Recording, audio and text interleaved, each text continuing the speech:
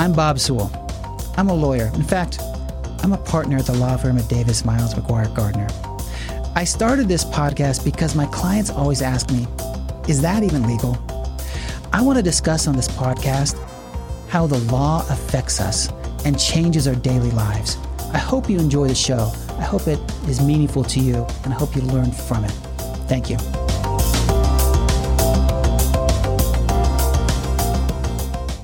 Welcome to the podcast, Is That Even Legal? My name is Sarah Clifford. I'm an attorney at Davis Miles. I am going to be guest hosting this today, and I am here with attorney Bob Sewell, who is the typical podcast host. But today, Bob, we're going to pick your brains about this topic that's fascinated me since law school. So, in law school, I learned that if I go pitch my tent on somebody's front yard for long enough, I can take possession of their property. It's called adverse possession, and I thought to myself, surely this is one of those legal lore things that never really happens in real life. But sure enough, I get out into practice, and I realize that this is not one of those things that, is a once-off, but this actually happens all the time. So, Bob, if I go pitch my tent in your front yard and stay there for long enough, can I own your house? Is that even legal? It could end up being legal, yes. I mean, that blows your mind, but it is possible under the right circumstances to squat on someone's property, not your own, and make it your own. And I remember in law school hearing about this, and I thought, this never happens anymore. I mean, this is a thing of yesteryear. But it happens, and it happens all the time. And it usually happens in a pretty benign way. Like, for example, if I am building a fence and I put my fence up in the wrong spot and I happen to put it on my neighbor's property by an extra couple feet, and then I let that happen long enough and no one says anything and no one complains, I now own my neighbor's property as long as I do this for the particular statutory period. So in legal speak, you have to hold the property openly, notoriously, continuously for the statutory period. That's what we say in legal speak. Openly, notoriously, continuously for the statutory period. And that statutory period can differ depending on the state you're in, depending on the facts. In Arizona, it's 10 years. In a lot of other states, it's 20 years. And this is true in other foreign countries, that they have these statutory periods and these squatter rights. So, Bob, let me ask you. I pitch my tent in your front yard, and I say, I am going to adversely possess your house. Is there anything that you can do to stop me? Yeah, I mean, yes, absolutely. And I've seen this happen where people came in, they said, my neighbor is trying to take over XYZ portion of my property. What am I going to do? And there's some practical solutions, and then there's some impractical solutions. So the first practical solution is you write your neighbor a letter, and you save a copy of that letter for your records, and you say, hey, listen, I know you really like that 10 feet in my front yard as your driveway, and I'm a nice guy. So I'm going to allow you to use that 10 feet of my driveway for whatever you want to use it for. You can do that. That's called permission. And once you give that person permission, they're not adversely possessing it anymore.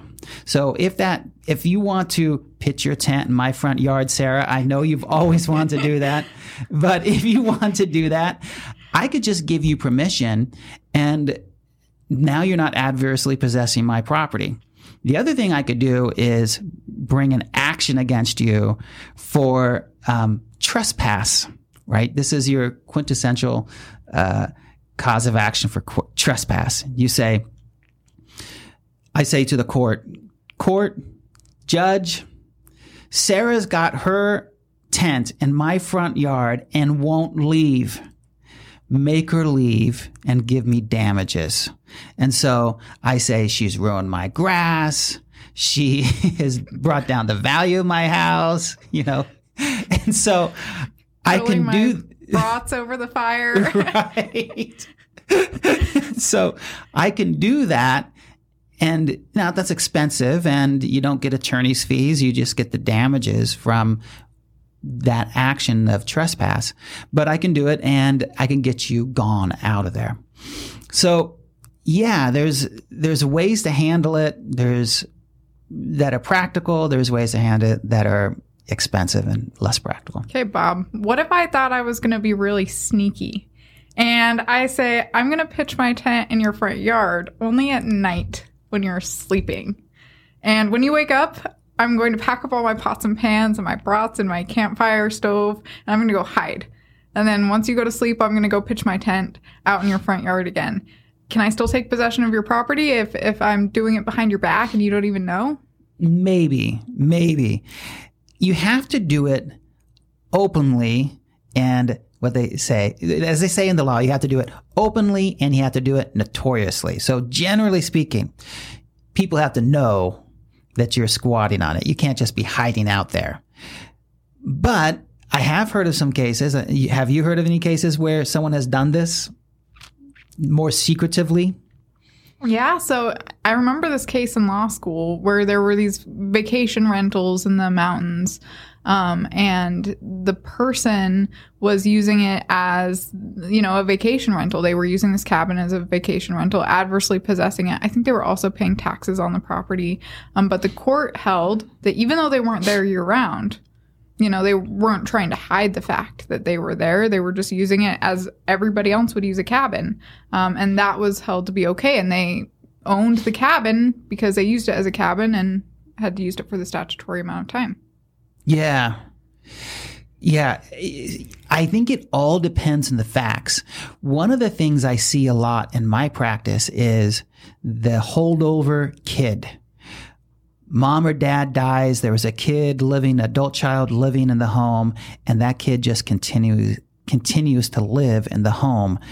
That person is not likely to be adversely possessing, but it is a danger that when you start approaching that statutory period, the other siblings need to make clear that they're doing that the holdover kid is doing this with the permission of the other siblings, because there is always that threat that given the right set of facts and the right judge, that holdover kid could adversely possess mom and dad's home. The case law is against that position, but I do think it's enough of a window that it's possible. So this is kind of a nuts legal principle. Do you think we should keep it around adverse possession, or do you think we should get rid of adverse possession? Definitely should keep it around. When you use land, you're making the land work, right? I mean, and that's what that's what this principle is trying to do. It's trying to say that land is good, and using the land in a productive manner is good. And when you improve land and use it in a productive manner, you're benefiting everyone around you. And so it might be seem a little archaic of a law and given in today's day and age, but yeah, I do think it's a good principle. And the other the other thing is, it happens so frequently that we need a way to resolve the dispute. I heard of one case really fairly recently where the builder built a home and he just wasn't careful. And he took over the next door neighbor's lot by like 15 or 20 feet. And the actual home he built was on the next door neighbor's lot. And no one noticed because the recession hit and that neighborhood stopped building. And it wasn't until recently that people started looking around and saying, hey, I may want to build there, that new owner of that property. Except that for over 10 years, that home has actually been physically on the neighbor's lot. So what are we going to do? Knock down the house, rebuild the home? That doesn't seem like the right course either. And so adverse possession gives a way that you're to resolve that dispute. And also, if you're the neighbor that owns the lot that's being adversely possessed, you shouldn't sit on your rights. You should take action. You have to look at the situation. You have to guard your land. You have to make sure that you are using that land productively. And that's what the law is also trying to accomplish too, to make sure that the neighbor is guarding their rights. And if we're all looking after our own rights, then the land's more productive. Okay, so Bob, let's say I squat on your front yard for long enough. I camp out in my tent for 5 years. You don't say anything. I meet all the other criteria, open notorious. Now I own a portion of your front yard. What do I do after that point? Do I need to go? So I think I've met all the requirements. Do I need to go see an attorney, or how do I get title to your land? Yeah. So once you get that statutory period, whatever it is, 5 years, 10 years, 20 years, whatever that statutory period is, then you got to see an attorney. It's not likely a layperson is going to get through an adverse possession action. And so what you do is you go tell a judge in a complaint and something called a quiet title action. And you say, Judge, I now own this land by adverse possession. And you sue the actual owner. And then the judge will declare whether or not you own the land. And it's a tough process. It's not for the faint of heart, and it's technical. So yeah, you should get an attorney and show that you own the land. Now, interestingly enough, there's a concept called tacking. So if, let's say you're squatting on my front lawn, I have my tent and my brats, and we're throwing parties. And you last for 2 years, right? Mm-hmm. And then your little sister, she's like, that's a nice front lawn, right? I mean, I do have a nice front lawn. So she starts squatting on it. And you say, yeah, sure, come over, take over. And you can literally tack as long as that is being used continuously. So for the statutory period, it's not just one person, but multiple people together could end up taking over the property. So the most common example is mom is squatting on someone's property, brings daughter to come live in the home, and then mom dies before the statutory period is over, and daughter continues on living in that home. As long as you hit that statutory period, daughter can take advantage of mom's time. You know, it's funny you mentioned that. I remember this case in law school about these homeless people who wanted this condemned apartment building in New York City. And, you know, land in New York City is very, very expensive. But they formed this coalition of homeless people. And they would always make sure that there was somebody, you know, homeless people are usually pretty transient, but they would always make sure that there was somebody in this apartment building. And they said, nope, this is our apartment building because we tacked it and we can trace through who was here. So what I'm hearing, though, is if I am a landowner and I'm worried about my land being adversely possessed. I know we talked a little bit about knowing what you own. So the first thing is, you know, knowing what you own, watching your property. A second way, if I have my tent pitched on your front yard to, you know, ruin my adverse possession claim is to give me permission to write me a letter saying that I can be there. A third way is to, you know, try and kick that person out, eject them for trespassing. Are there any other ways or anything else that I can do? Yeah, I mean, one of the ways you guard your land is a survey.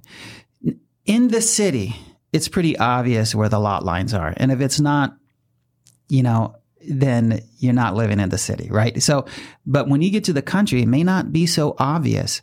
Sometimes, traditionally, in the old way of doing legal descriptions of property, you would say in your legal description, in your deed, follow that line from the large oak tree 100 feet till you reach the stream, or take a right of 10 degrees, or just go south 10 degrees when you reach the big rock with the stake in it. And things move around.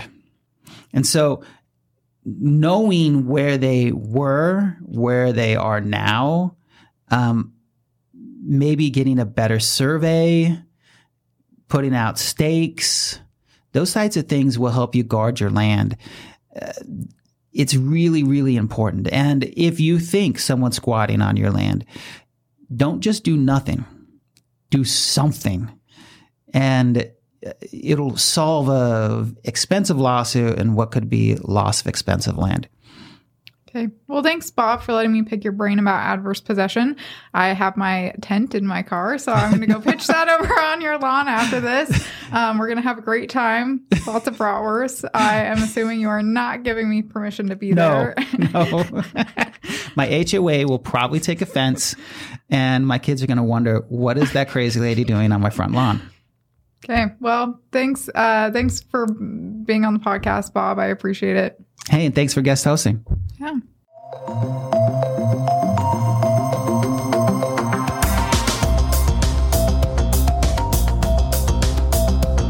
Folks, thank you for listening. This has been the podcast, Is That Even Legal? A discussion of what's legal. Just as a reminder, this is not legal advice for you. This is general information. And it's meant to be educational. If you have specific legal needs, don't be afraid to reach out to an attorney to get good legal advice. Attorneys are lovable. They're fun. They want to hear from you. See you next time.